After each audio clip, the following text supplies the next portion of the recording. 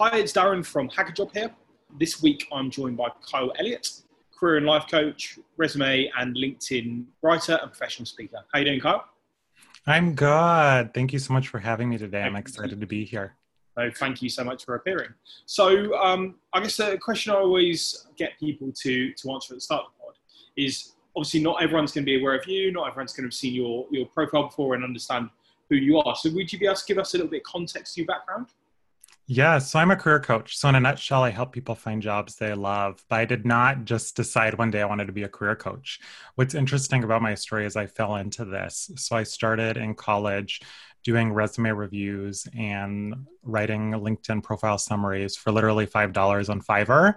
And then over the course of 3 or 4 years, that just grew and grew and grew into a side hustle and then into a small business. And then just over 3 years ago, I made the leap to running my business full time.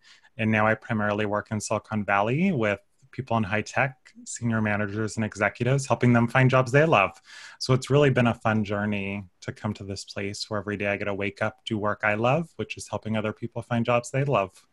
Are you from California originally? That's a question that I don't even know the answer to. Yes, I am. So I'm from the Central Coast, Paso Robles. It's about halfway between San Francisco and LA on the Central Coast. I guess what's quite interesting about your background is you're on the Forbes Coaching Council. Yes, I am. Yes. So it's an invite-only group of top career, business, executive leadership coaches. I'm one of the few millennials in it. And I found that that's often a trend throughout my career. I'm one of the few millennials who's a career coach and resume writer for senior executives, one of the few millennials in the Forbes Coaches Council. So it's been a fun journey to get to this place. And I actually did another interview earlier today for a TV show. And I found that that's the trend. I primarily work with executives and I'm a few decades younger than them. And that's what she asked. What's it like working with these executives who are a lot older? Why are they working with you? You're in your 20s and they're in their 40s or 50s. And I love it. And they love it because they bring a different perspective compared to their executive peers. And it's really, they're experts at what they do. I don't know how to do a merger or an acquisition. I've never managed a multi-billion dollar budget. And they don't know how to write resumes. They are not pros at interviewing. They don't know how to leverage LinkedIn to network. So we get to learn from each other and I get to operate in my zone of genius and they get to operate in their zone of genius. Amazing. You wear quite a few hats, I guess is the best way to describe it. So how would you juggle your day-to-day? So it's interesting. I'm a Virgo. My birthday's in a few days. It's Virgo season right now. And really what I think of is everything I do is with that end goal of helping clients find jobs they love, but people are in different aspects or paths of finding their job. When 95% of people come to me, they say, Kyle, I need a resume. That's what we think of when it comes to a job, but there's so many different aspects. So what I like doing is finding where are they in the path of a job search? Is it really their resume? That's the problem. Most times it's not just the resume. We can look earlier in the path and say, are you applying to the right jobs? Do you have the right skills and qualifications? Or they say, Kyle, it's my resume. That's the job. I've had 20 interviews and I haven't got a job offer. I'm like, that's not your resume. Your resume is doing perfect. You have a beautiful resume. It's your interview skills or your salary negotiation skills. Something's coming up. So I like figuring out where they are. And that's how I really juggle that is I say, okay, my job is to help you find a job. Let me figure out where that is. It might be resume writing. It might be interview coaching, or it might be career discovery. And my job is to figure out what do you need to get to that end goal of finding a job you love. Amazing. So coming back, I guess, to the coaching part of your role. So you do career coaching in Silicon Valley. One of the things that you're known for, I guess, is helping people to navigate difficult transitions around different areas, particularly, I guess, for our guys, it'd be focusing on the tech stuff. So I don't want to use and talk about the C word too much because everyone is bored about hearing about COVID-19. But what advice do you have for people who are perhaps out of work or are looking for a career change at this time?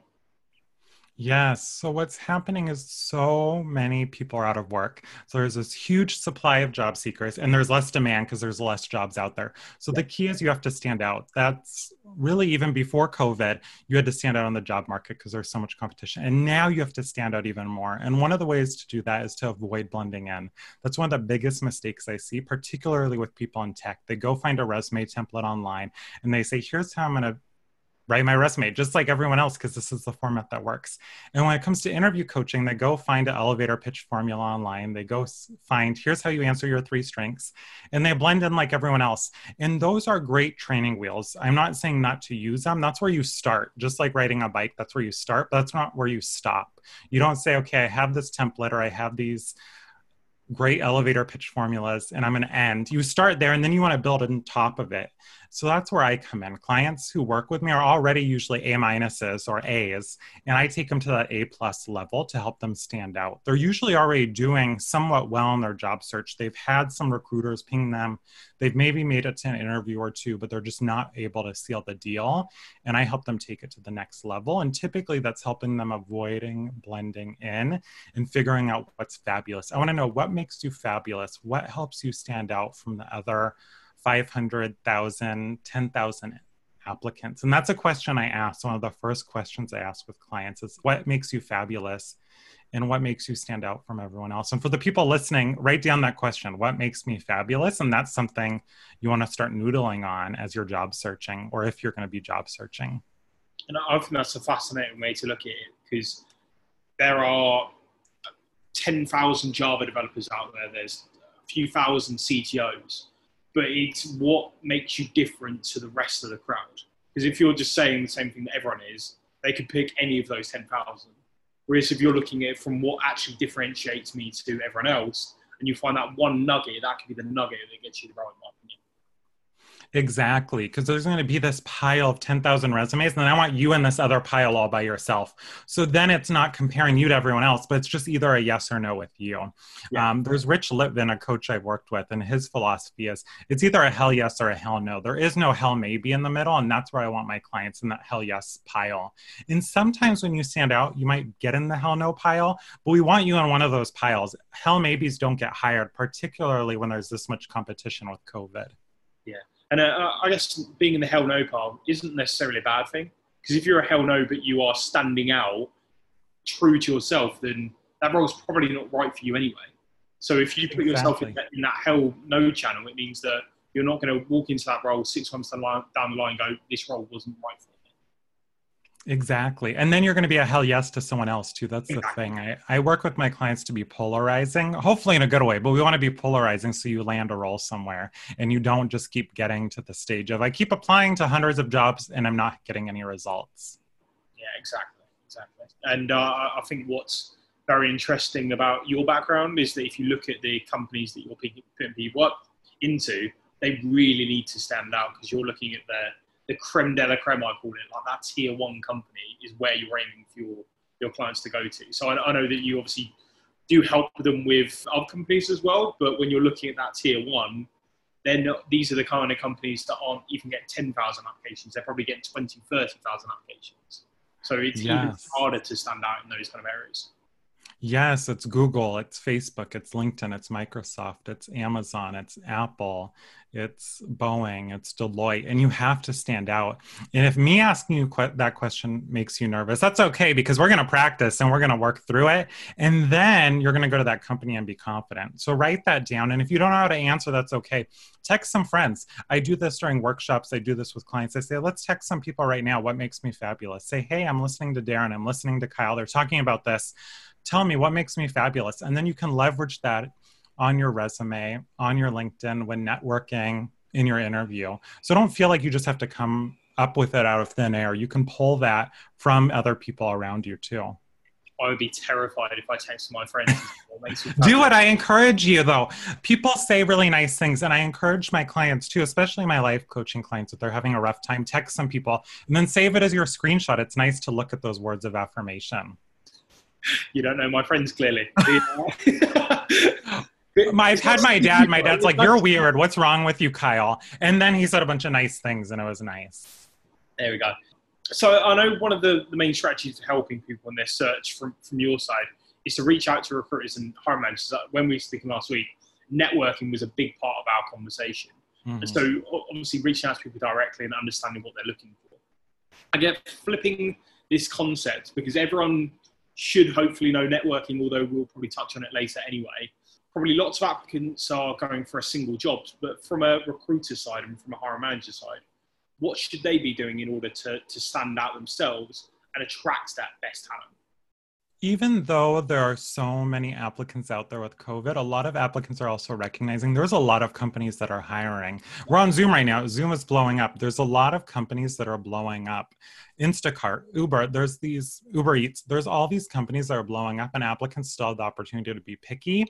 And I've been speaking with a lot of HR leaders, hiring managers, and they're recognizing that employees have a lot of voice and that people are not just going to companies and being workhorses. They're recognizing that they have voice. So how you treat candidates throughout the application process and through the recruiting process is a reflection of your company. And I have clients, especially those top candidates who are applying to Amazon, Apple, Google, they have a lot of companies to choose from. So if you drag them through the mud, you ghost them throughout the process, you have them go through 5, 6, 7 interviews, they're not going to choose your company. They say, oh, Amazon had a really lengthy process and Google was more streamlined. Who are they going to go with? And that's just an example.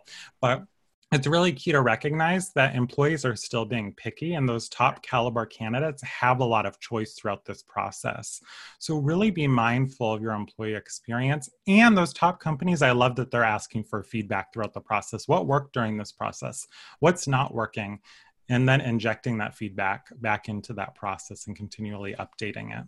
Yeah, and I think why I love networking is not only does it help from candidate side, but from an employer side as well. Mm-hmm. Networking is huge because, like we keep going back to, if you're getting 10,000 applications, you don't have time to go through those 10,000 applications. No. Really, all you're going to do is go through that top 100 applications, the first 100 to come in, and then you're going to go, okay, of these 100, which ones do I want to take forward? So the rest of those applicants are just a waste to you because you're never going to go back to them and you'll never look at them. And having worked with a lot of big companies over the years, I guarantee you don't even store those applications afterwards. They're not captured anywhere. So when you are next looking to hire someone, you're not looking at those old applications, you're starting from ground zero. So what I love about networking is you can start having those conversations, which mean that you don't need to go through an entire resume or search for a resume. You're just having a raw conversation. And that's when you really find out how good someone is. Because I think that everyone can write a resume, but it's very hard to then take that resume and bring it to life in verbal form. And that's why what we do at HackerJob, not to promote HackerJob too much, is much more around like the coding base and around how can you show yourself from your code? Because as an engineer, that should be the way you speak. It should be through your code. So I think, in my opinion, networking is as important as anything else right now, because it's very hard to stand out. Also, if you've got someone amazing reaching out to you, have those conversations. Don't just wait a few days to go back to them. If someone's reaching out to you, firstly, they're showing they're super interested in the role. They're not just applying to the boxes there. And also, it's a raw conversation you can have, which, in my opinion, are the best conversations you can have.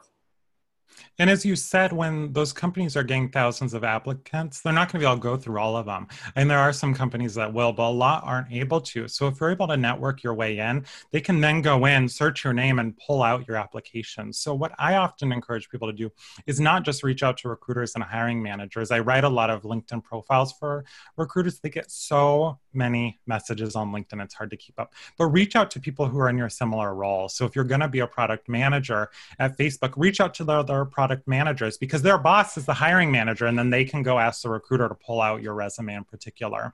So don't just go for the recruiters and hiring managers, but seek out people in the same role as the one you're targeting.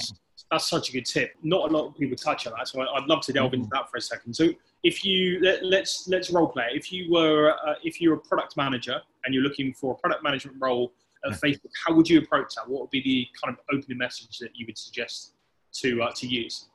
Yeah, I'd say, hey, Jack, I see that you're a product manager at Facebook. I do product management at Google. We both do similar work. With COVID, product management has changed a lot. I'd love to chat for 20 minutes and share best practices. When's a good time to connect?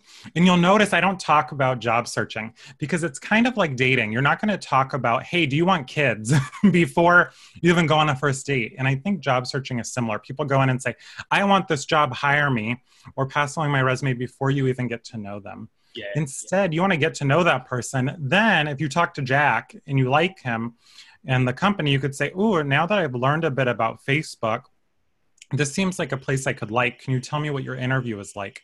Here's what it was like at Google. Can you tell me if you have an internal referral process? Here's what it's like at Google. You know what? I saw that you're hiring for a product manager. Do you think I would be a good fit? And maybe you bring that up during your call or a few weeks later or a few months later.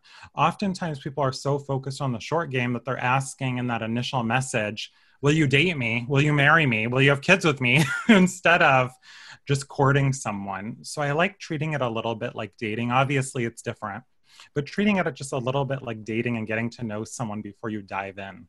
Yeah, I love that, to be honest. I think my biggest gripe with networking in what I'm seeing in the market right now is every time I connect with someone, they'll start with an open message. I'd love to get you in their network. And then the minute you connect with them, there's a pitch. And it's very off-putting, and that's the last conversation I ever have with that person. Not because I would never go back to them, but simply because you've pitched me so quickly that without ever having a conversation with me, that it's very hard for me to go, oh, I'd love to help you because I don't know you. Whereas if you're showing some mutual connections, or you're saying, look, I'm seeing this in the market, what are you seeing?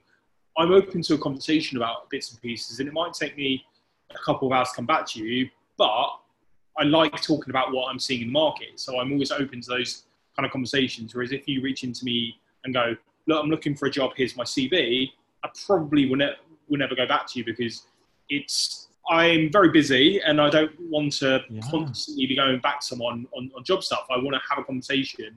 And then when I know you and I know how good you are, then I'm more than happy to pitch you places and talk to people I know in my network. And so I do it all the time.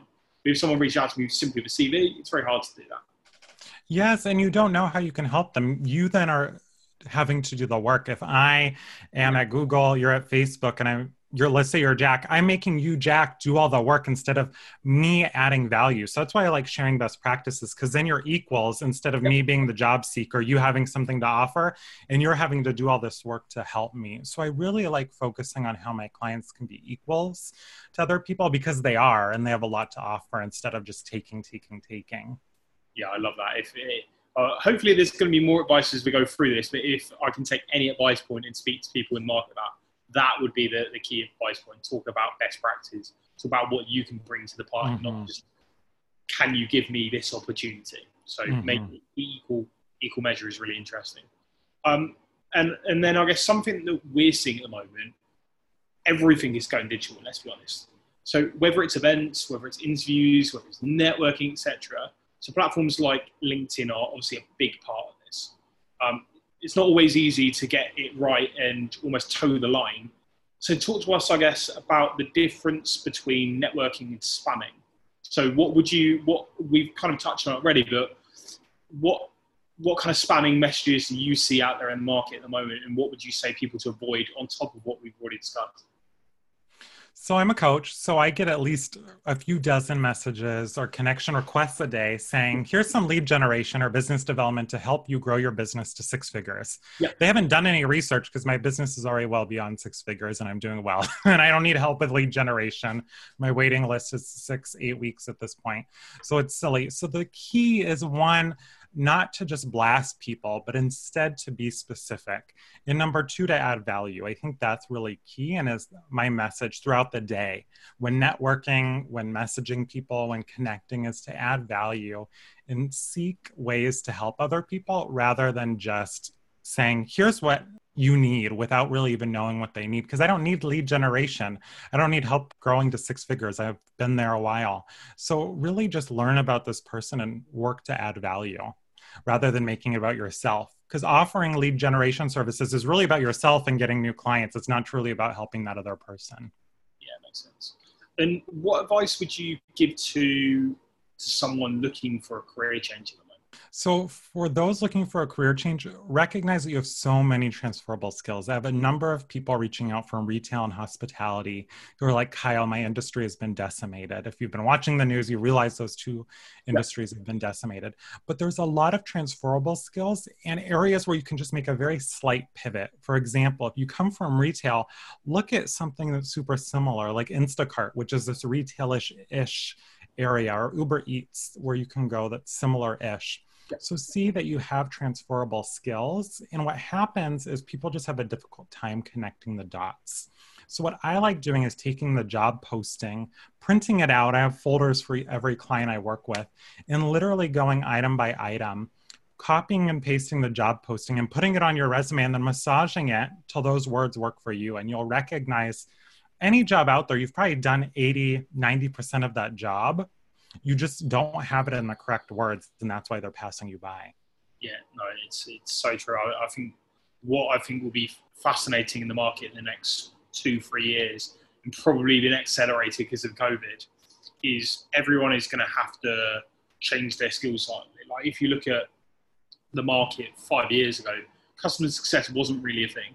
And now customer success is something that every company in the world has a customer success team.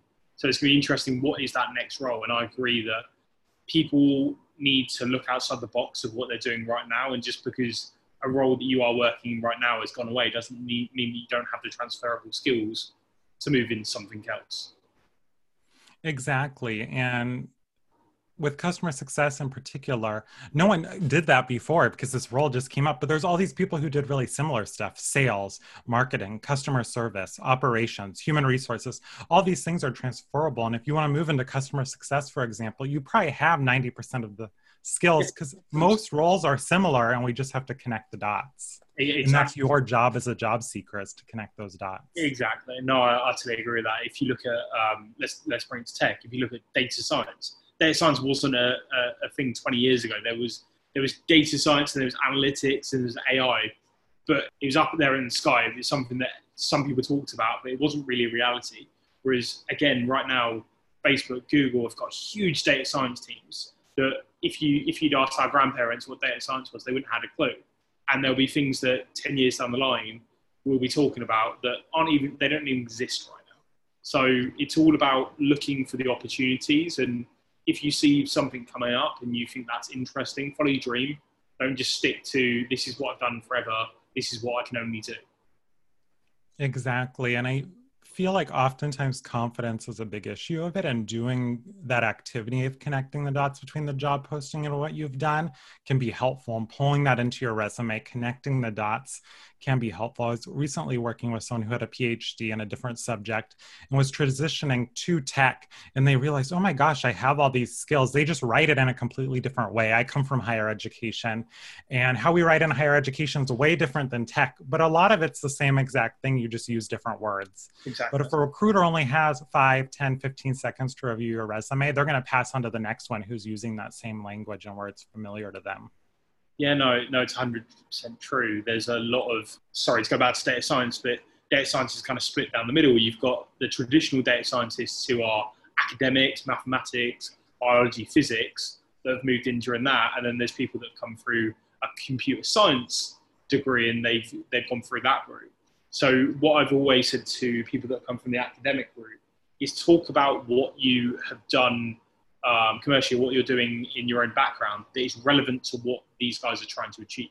Don't just base it on what you've done from a PhD perspective, which as a recruiter, unfortunately, and whether it's a right way to do it or a wrong way to do it, as a recruiter, I look at your CV and like you say, you've got 10 seconds to make me think, right, okay, this is someone that I'm interested in having a conversation with.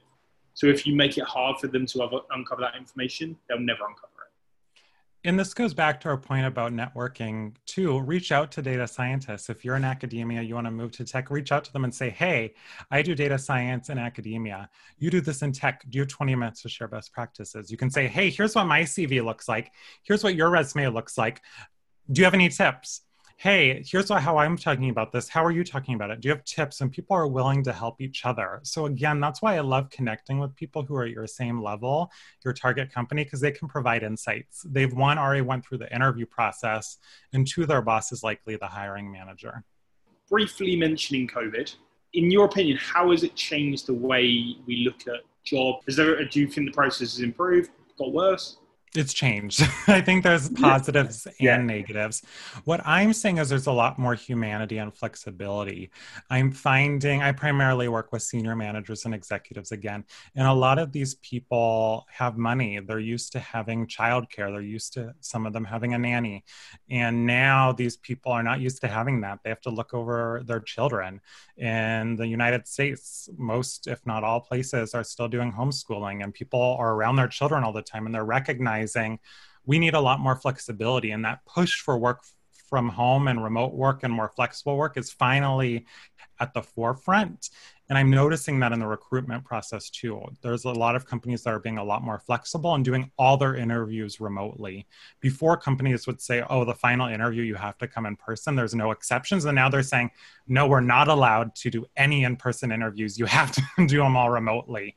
And there's this push for flexibility and empathy and humanity in the interview process and in companies in general. And I think executives, now that they are really able to relate more to their frontline employees, I think it's a huge benefit for companies and just our society.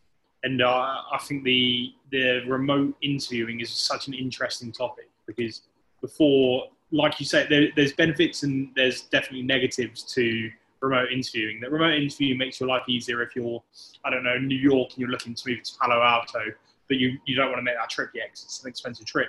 But at the same time, suddenly you've got children around you, which wouldn't have been a worry too long ago, but suddenly you've got a child around you and you're trying to do an interview and a 2-year-old doesn't want to listen to you when you're telling him or her to behave itself. So I think there's definitely some interesting tangents that come from remote interviewing. And I think both on the employee and the employer side, there's pros and cons in regard to the job market. On the employee side, they have more places to apply to, but there's more competition. On the employer side, they have more people to recruit from, but then they just have more applicants to go through. So there's these pros and cons of supply and demand that a lot of companies and applicants are trying to deal with. People are asking me, Kyle, how long does it take to find a job? And I'm like, I don't know. Usually before I would say it depends, anywhere from a few weeks to a few months. And now with COVID, it's all over the place. I'm having clients who the same week that we start working together, that week or the next week, they're getting job offers. And other people that companies are just moving really slowly as they're adapting to COVID, who are afraid to pull the trigger because they don't know what's going to happen. Their business is doing well one week and they're reopening, and then the next week they're shutting back down. Yeah. And I'm going to ask for your predictions in a minute for what you think 2021 and 2022 will look like. But given where you're based, I think I'd be missing a chance if I didn't ask this question. Obviously, with San Fran and that area of the US, it's probably in that top 5 or 6 locations for tech in the world, or always has been. So what do you think will be the changes in the local market? So I think it's going to be applicable to places like New York, if people are listening, places like London, places like Singapore. So do you think that, because what I'm seeing from a trend in London is people are now moving out of London because they're thinking, look, I can work remotely, I can live in one of the other cities, it's a lot cheaper, the way of living is a lot nicer, and it doesn't take me 2 hours to get into work. Do you think that there'll be a change in some ways of where people live in and around the San Fran area? Yeah, I have a lot of clients who live in the Bay Area, and I have a lot of clients who want to move here, and the rent is a lot. And then people are like, oh, I know the Bay Area rent's a lot. And then they get a job here and they're like, Kyle, the rent is a lot. Yeah. So I find even now I've had clients, they're told they're going to be remote for the next 6 months. They don't know what's going to happen after that, and they've already moved or they're going to move. And I'm finding people are moving to other metropolitan areas that are also big tech hubs. They're moving to Seattle, Austin, Portland. I was going to say New York, but that's not really for a money thing. It's just as expensive as the Bay Area. But I find people are moving to different tech hubs where it's cheaper, but it's still tech heavy. I had a client move to Phoenix. So I'm finding that people are moving to other big cities where they can work remotely, but sometimes there's still headquarters as well. Or it's just, I find clients either have a preference for big cities and they keep moving from those, or rural ones. And I just don't tend to work with those kinds of clients. Makes sense. And I've got a friend that interviewed with Amazon actually a couple of days ago, and he was saying that he interviewed with them, and at first it was going to be a remote role. That's how it was advertised. And then when he had that conversation, actually it was remote till February, and then full-time back in the office. What do you think will happen with a lot of the big tech companies? Do you foresee that they will remain work from home, or do you think that they'll transition back into the offices? So publicly, a lot of these companies keep extending how long they're going to be remote. And I have a lot of clients on the inside, and they're saying they're getting surveys asking, would you be willing to move to another city if we pay you less? So would you be willing to move to Arizona and we'll pay you less salary, but then you can actually afford to buy a house there? Because a lot of people can't afford to buy houses in the Bay Area. So I'm seeing this push for not just extending how long before people can return. A lot of companies have said through the end of 2021, these big tech companies, but I'm seeing a push for companies just reimagining how they operate. Maybe people just won't even live here anymore and they'll just go remote permanently. I had another client at a big tech company said she can be remote permanently forever. Not the whole org, but at least her role, she was given permission, and she had asked for it before and wasn't given it.